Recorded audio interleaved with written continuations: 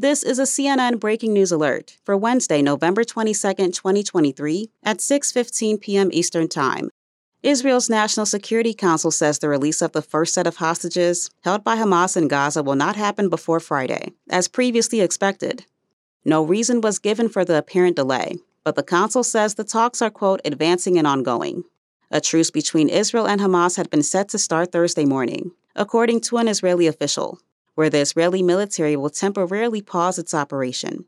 For more CNN audio news, go to cnn.com/audio, CNN.com, or the CNN app.